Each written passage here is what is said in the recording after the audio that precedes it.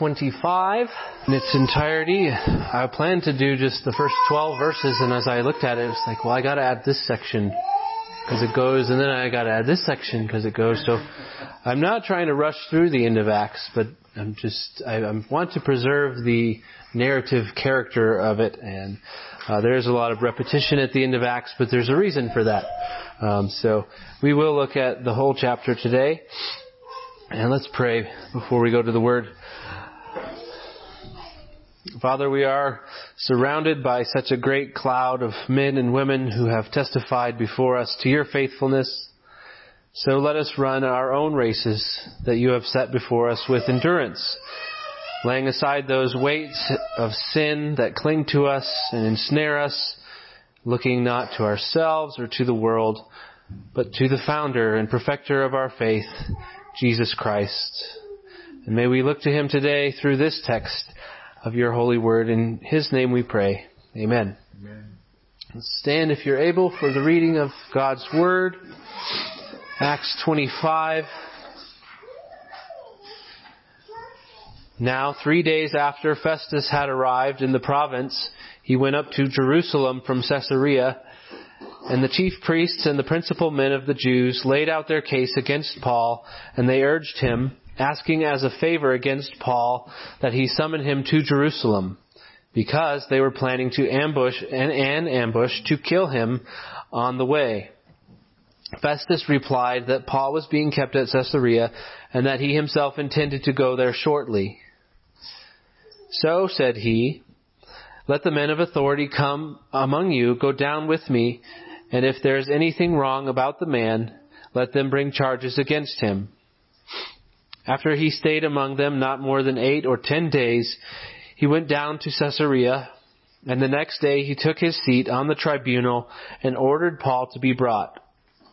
When he had arrived, the Jews who had come down from Jerusalem stood about him, bringing many and serious charges against him that they could not prove. Paul argued in his defense, neither against the law of the Jews, nor against the temple, nor against Caesar have I committed any offense.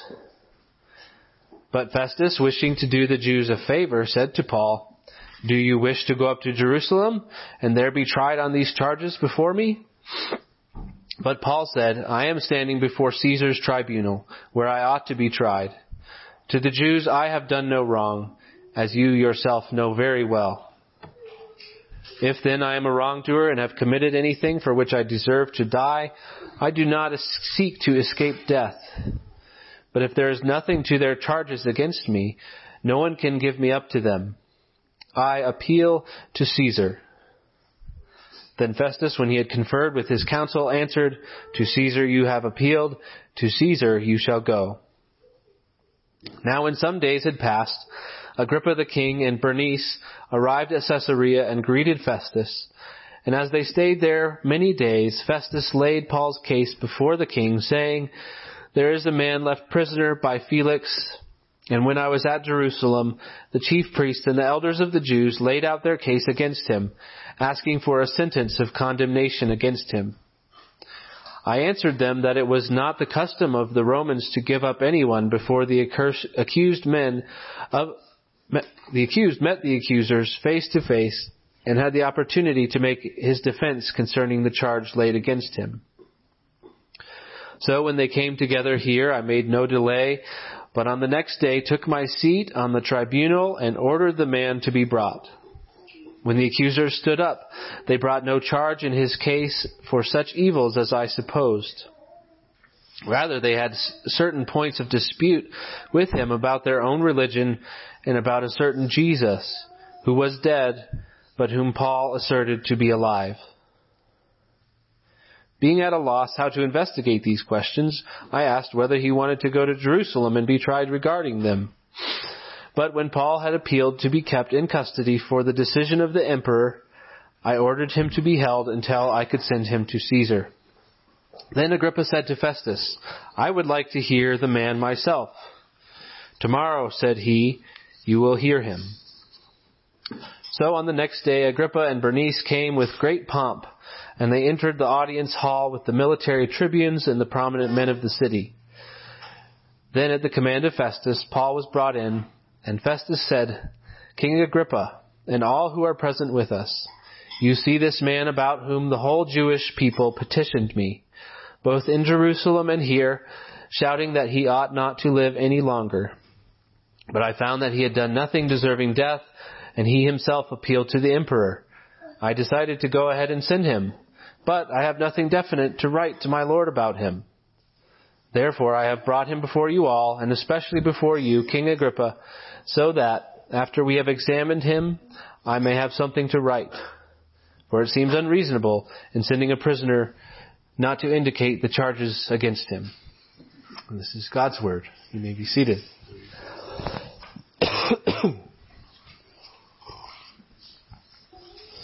This may sound a bit cheesy at first, but it's a helpful image. That is, what is your North Star?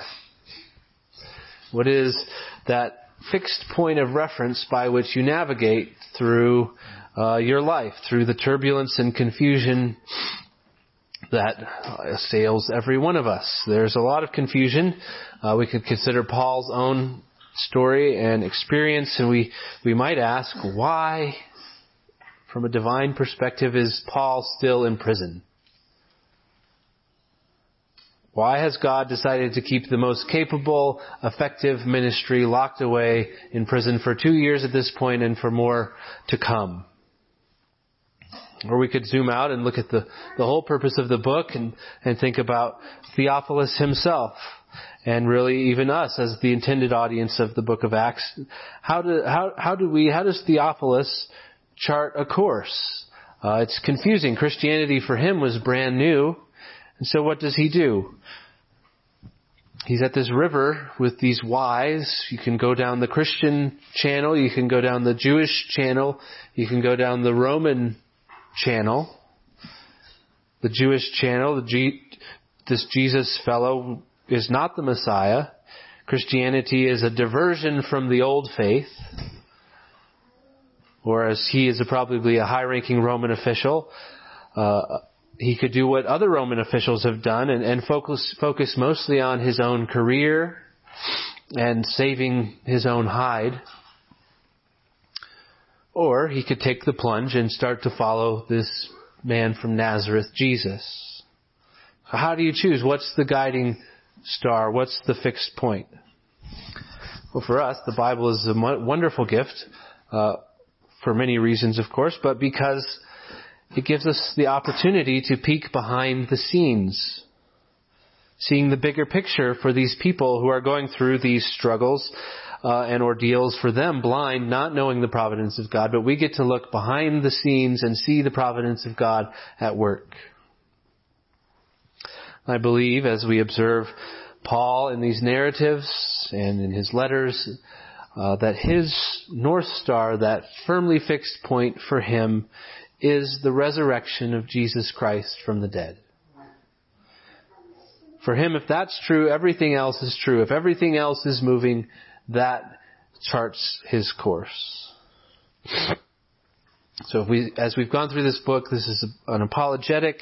Luke is making an effort to convince his audience, to convince us, to follow Christ, to follow Christianity confidently, to the exclusion of all other streams.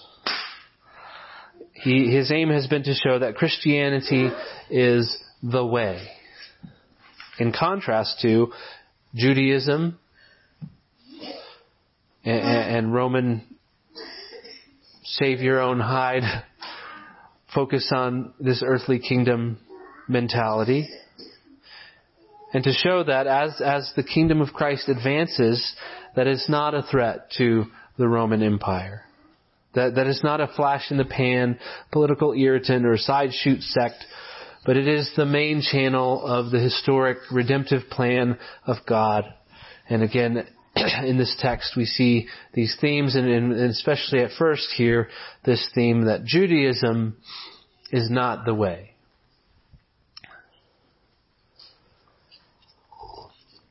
So as we come to verse 1, Festus replaces Felix. Remember, Felix was recalled by the Emperor Nero. He was not a good ruler. Festus is, by all accounts, a fairly good ruler. He takes the job as governor of Judea. And of course, as governor of Judea, your headquarters is Caesarea, but the most important place to visit is Jerusalem. So he goes there within 3 days of arriving at Caesarea. And the Jews, of course, see the opportunity in this. And this shows how obsessed they are with Paul, that the first thing they bring up after 2 years is Paul in prison. A brand new governor, they can leverage this for anything they want because he wants to have a good relationship with them. They bring up Paul. They say, we'd like to bring Paul up here for a trial. He's got to be put to death for his crimes against the state, against God. And it's helpful as we look at these to kind of compare what Festus says to Agrippa in his own accounting of this. In his accounting in verse 15, he says, "And when I was at Jerusalem, the chief priests and the rulers and the Jews laid out their case against him, asking for a sentence of condemnation against him." They wanted him to be put to death. But what Festus didn't know is that the Jews are also planning behind his back to spring an ambush on Paul as they had 2 years prior to kill him. Which ironically, we've seen this before, this secretive plan to skirt around the justice system shows they have nothing to pin on Paul. Paul is innocent before the Jews, but they don't like him, so they're going to murder him. It also shows their hypocrisy as Jews who have zeal without knowledge, that they're willing in the name of the law, to break the law, to break the 6th commandment, the 9th commandment, in order to kill Paul for their own political benefit.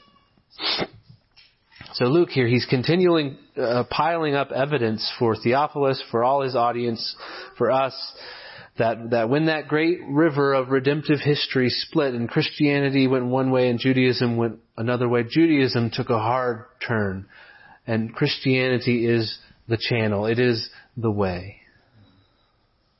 It's maybe similar to how we might view the split at the Reformation. The church is chugging along and then Protestants split off. We would say Roman Catholicism is not the way. It doesn't have the true gospel, but Protestantism does. It's a very similar thing. So we have to remember this theme in Acts as we chart our own way through life, that there will be these direct doctrinal, theological disputes, these splits and ideological challenges to our doctrine, and we must therefore exercise discernment. Some branches stem from the Abrahamic tree, like Judaism or Islam. They are apart. They have some shared roots. Some branches are of the Christian tree to some degree. Some are fairly obvious to us, like, yeah, don't paddle down that creek. You can hear the waterfall from here. That's Jehovah's Witnesses, Mormons, other cults. Some branches are a bit more deceptive. I think Roman Catholicism, for example, is a little closer to the truth and therefore more, maybe to us, less obvious. Or perhaps Christian liberalism or theological liberalism. But only one branch of the river is the way that leads to the land of promise. I think that's what Luke is getting at. Some of you have been reading Table Talk and you've got to read about J. Gresham Machen recently. And he wrote his book, Christianity and Liberalism in the 1920s. And this is a great example of discernment, this book. In the 20s, theological liberalism was creeping into the church, was really a strong presence in the church, and Mason wrote his book to combat this, and he employed what I want to call the turkey bacon argument, which I have probably shared with you before. The turkey bacon argument, I like turkey bacon. I think it's a valid, tasty food. If you leave a plate of it in my presence, it might not be there for long. It's a good food. But I testify before you this day that it is not bacon. Amen. I call it turkey meat strips. Valid food, not bacon. Well, that's what Machen did in his book, Christianity and Liberalism. Let's examine the key tenets of theological liberalism. Let's examine biblical, historical Christianity and liberalism. That was his conclusion. Turkey bacon, not Christianity. Christianity is the genuine article. So, on the one hand, the Judaistic branch should not be followed. On the other hand, what about the question of how Christianity interacts with the Roman Empire? And specifically, as we've seen Luke paint the Roman officials as more concerned with the day-to-day of keeping their own careers afloat and that they keep their own heads on their shoulders. They're not really aware that there's something much bigger going on here, a much bigger kingdom being built than the Roman Empire.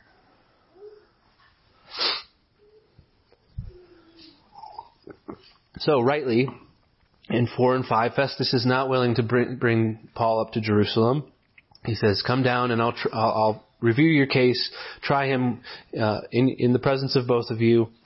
And his account of this to Agrippa in 16, he says, I answered them that it was not the custom of the Romans to give up anyone before the accused met the accusers face to face and had opportunity to make his defense concerning the charge laid against him. So no, that's not the Roman way. We're not going to bring Paul up here. And Festus shows his efficiency, his competency as a ruler in contrast to Felix, in that he makes this his very first priority. He brings them down the very next day. This is his first case as governor of Judea. He's going to be efficient about it. And again, to Agrippa, Festus says in 18, when the accusers stood up, they brought no charge in his case of such evils as I supposed. So in other words, he thought there would be something substantive, that we could solve this case and move on, but there was nothing. He says in 19, rather, they had certain points of dispute with him about their own religion and about a certain Jesus who was dead, but Paul asserted to be alive. And then this is Paul's fourth of 5 defenses here at the end of Acts. Very brief. It's a brief summary, probably very similar to what happened before Felix, but he says in verse 8, neither against the law of the Jews, nor the temple, nor against Caesar have I committed any offense.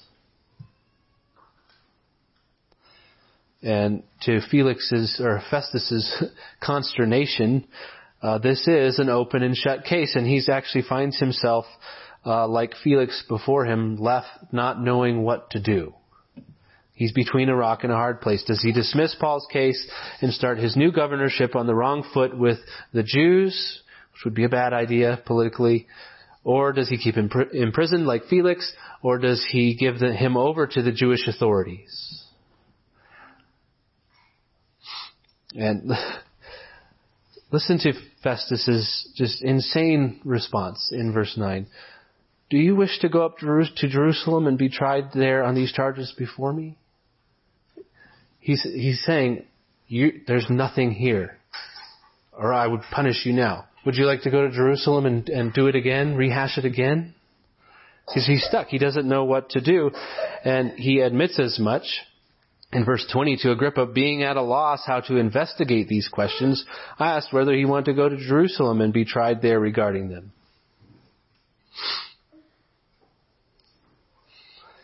Of course, Paul is wise to this. He knows his rights.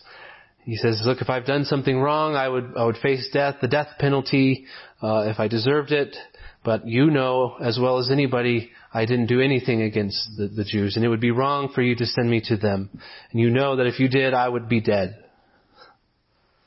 He says, no, I'm in a Roman court, in a Roman prison. If there's anything that remains to be investigated, it should be done by the Roman courts. I appeal to Caesar.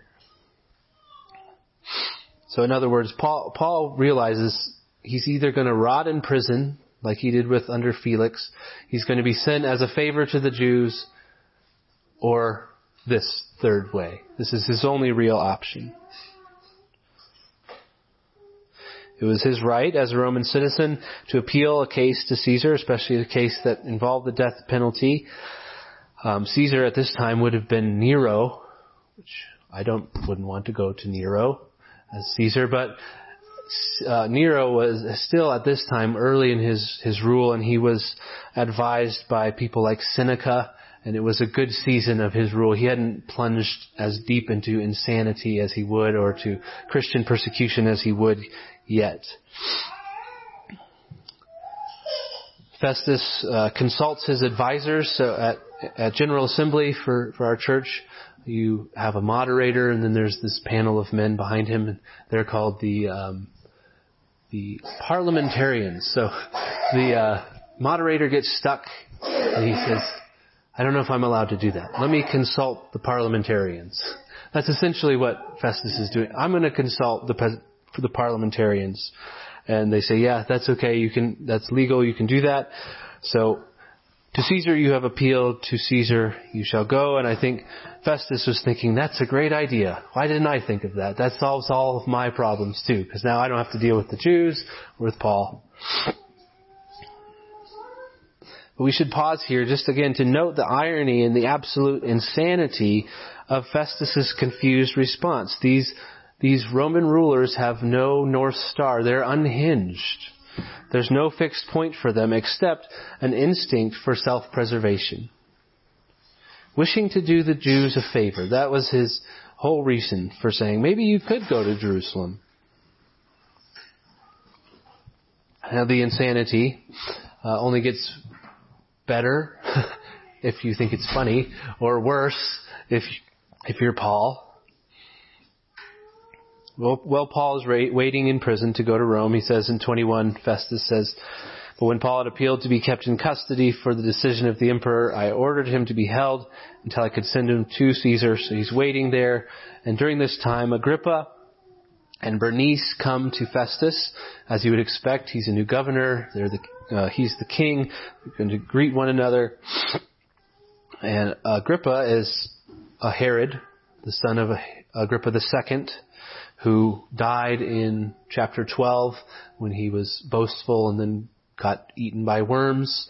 You remember, so he's Agrippa the first son.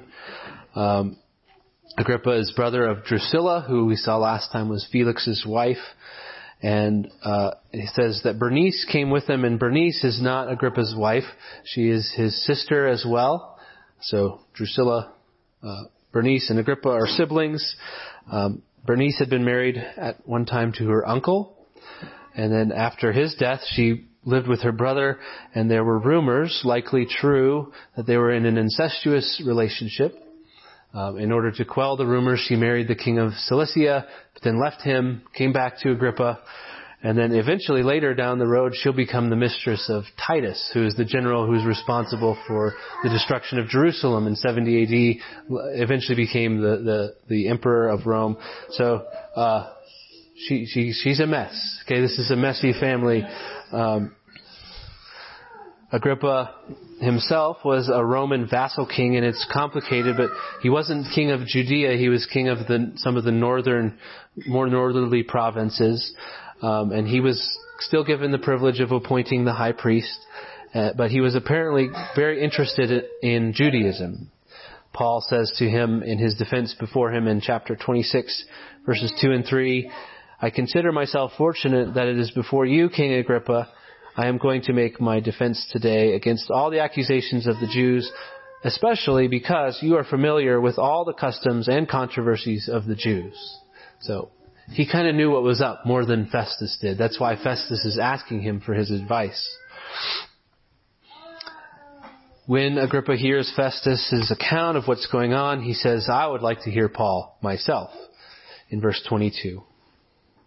And then just listen to Luke's description of this courtroom scene as it's about to unfold, and pay attention to the irony that's in this account, beginning in verse 23. So on the next day, Agrippa and Bernice came with great pomp, and they entered the audience hall with the military tribunes and the prominent men of the city. Then at the command of Festus, Paul was brought in, and Festus said, King Agrippa and all who are present with us, you see this man about whom the whole Jewish people petitioned me, both in Jerusalem and here, shouting that he ought not to live any longer. But I had found that he had done nothing deserving death. And as he himself appealed to the emperor, I decided to go ahead and send him. But I have nothing definite to write to my lord about him. I'm going to send him to Caesar, but I don't know what to say that he did. That's what he's saying. Therefore, I have brought him before you all, and especially King Agrippa, so that after we've examined him, I might have something to write. For it seems unreasonable to me in sending a prisoner not to indicate the charges against him. It's insane. We're having this hearing so I can put anything down on a piece of paper to let Caesar know what's going on. He has nothing against Paul. Also, just considering the nature of these people that are judging him, Agrippa and Bernice, and the immorality they live in, standing in judgment over Paul. Richard Longnecker puts it well here. He says, but though the situation was contrived, the situation being the pomp, was contrived to assert the importance of Roman officialdom and the inferiority of the man who stood before it, Luke's divinely inspired insight penetrated the trappings and saw the situation was really reversed. And this evaluation has prevailed in history. So once again, just like we saw in Acts 19, the enemies of the gospel have convened against it, not knowing why they have convened. And are doing it with great pomp. It's just the absolute embarrassing foolishness of the enemies of the gospel being exposed.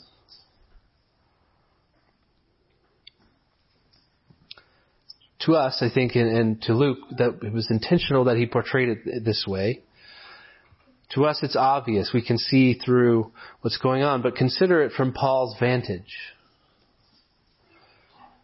How many times in the last few chapters has a Roman official said, I have nothing to charge Paul with? I'm sending Paul to Caesar, but I don't know what to say. His case has been hashed and rehashed before Lysias, before the Jews, before Felix, before Festus, and now Agrippa. And he's been imprisoned for no reason for 2 years. So from his perspective, what on earth is God doing with him? We've gone to the hospital to have babies, and they keep you there. They make us watch videos about baby care, which the first one was okay. That helped. By the fourth, it was like, really? And I always start to get really bad cabin fever. Poor Kelly. I'm not always the friendliest to these wonderful nurses, and I get claustrophobic. I get agitated after a couple of days being constrained to this room. So if I were in Paul's shoes, I think I would be tending toward bitterness and frustration. I think my primary interest, if I had opportunity to speak to the governor, would be to defend my innocence and the injustice that's being perpetrated against me. It would be hard to see the bigger picture. In fact, we rarely or hardly, almost never see the bigger picture while we're in the middle of these circumstances. I think Derek Thomas brought up the same thing with John Bunyan. Spent all this time in prison. To what end? Well, the writing of Pilgrim's Progress, next to the Bible, the most published book, right?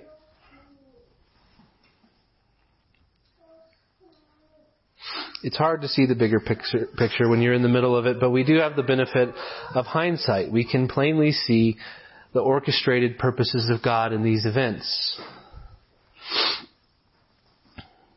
For example, the promise that Paul would testify in Rome is coming to pass. It's coming to pass slowly and in a sort of unorthodox manner, but Paul is about to get an all expenses paid travel to Rome.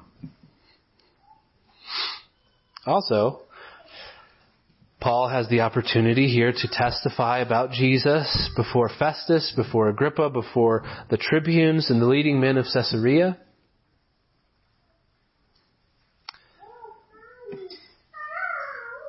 I think this is important as well, and this just hit me, so take it with a grain of salt, but I think there's some relevance here, is that for Theophilus, the recipient of this letter, probably again a Roman official, here we have 3 times, or 4, if you count Lysias, a witness that is a Roman official saying Paul is innocent.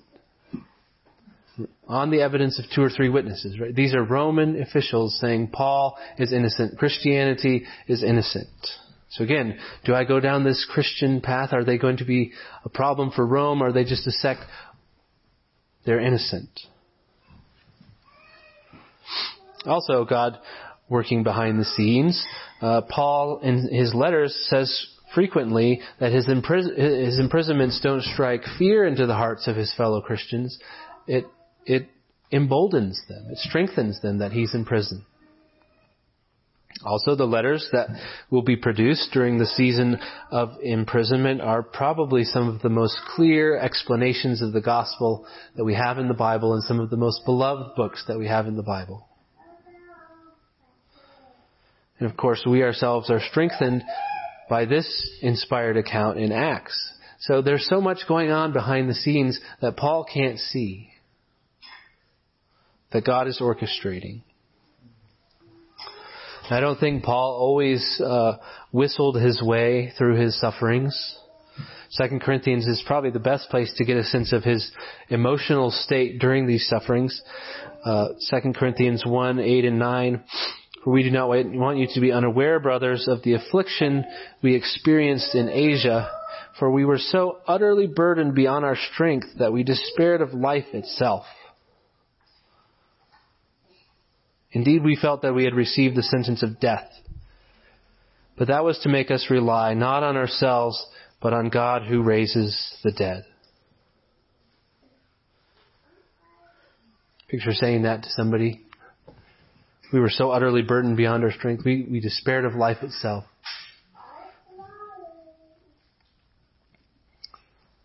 For 2 Corinthians 4, 8 and 9, we are afflicted in every way, but not crushed, perplexed, but not driven to despair, persecuted, but not forsaken, struck down, but not destroyed. I think there's this myth in certain portions of Christianity that we shouldn't say things like that I'm afflicted, or that I'm perplexed. Just trust God. You can be perplexed and trust God at the same time. I trust God in my perplexion. Is that a word? Perplexion? Paul always seemed to have a pervading confidence in the sovereignty of God in every circumstance. And I think surveying his theology in the New Testament and here in this text as well, it keeps coming up in these trials. This point keeps coming up. His fixed navigational point in the midst of confusion is the resurrection of Jesus from the dead. It's interesting that even Festus, he sees this as the heart of the debate between Paul and the Jews. In verse 19, rather they had certain points of dispute with him about their own religion and about a certain Jesus who was dead, but whom Paul asserted to be alive. That's what Festus identifies as the central theme of the debate between Paul and the Jews. So for him, if the resurrection is true, whatever else spins around that fixed point, he can proceed with confidence. Because Jesus is raised from the dead, it proves that the way, Christianity, is the way. It is the channel, the river channel we are to follow. It is the channel of promise and fulfillment. So Paul's commission stems from the resurrection of Christ. If he was not raised, he would not be ascended or have commissioned him personally on the road to Damascus. His ministry to the Gentiles would not exist. The establishment of a heavenly kingdom on earth, spreading throughout the world through the Great Commission by the ascended, glorified Christ through his word, people and spirit, all of that is not true if the resurrection didn't happen. But it is true, and that's the central point for Paul. It happened. He was called. The ministry to the Gentiles is real. And it enables him here to say, okay, whatever is going on here, this is all part of the plan. Jesus Christ sits on his throne. And we have that same fixed point, the resurrection of Jesus Christ, that he sits on his throne.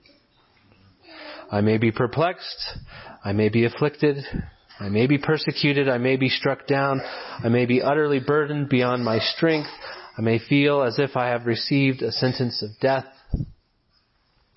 But Jesus is alive, and he reigns in glory, and so all of this must be part of the plan. And he must be teaching me not to rely on myself, but on God who raises the dead. Amen.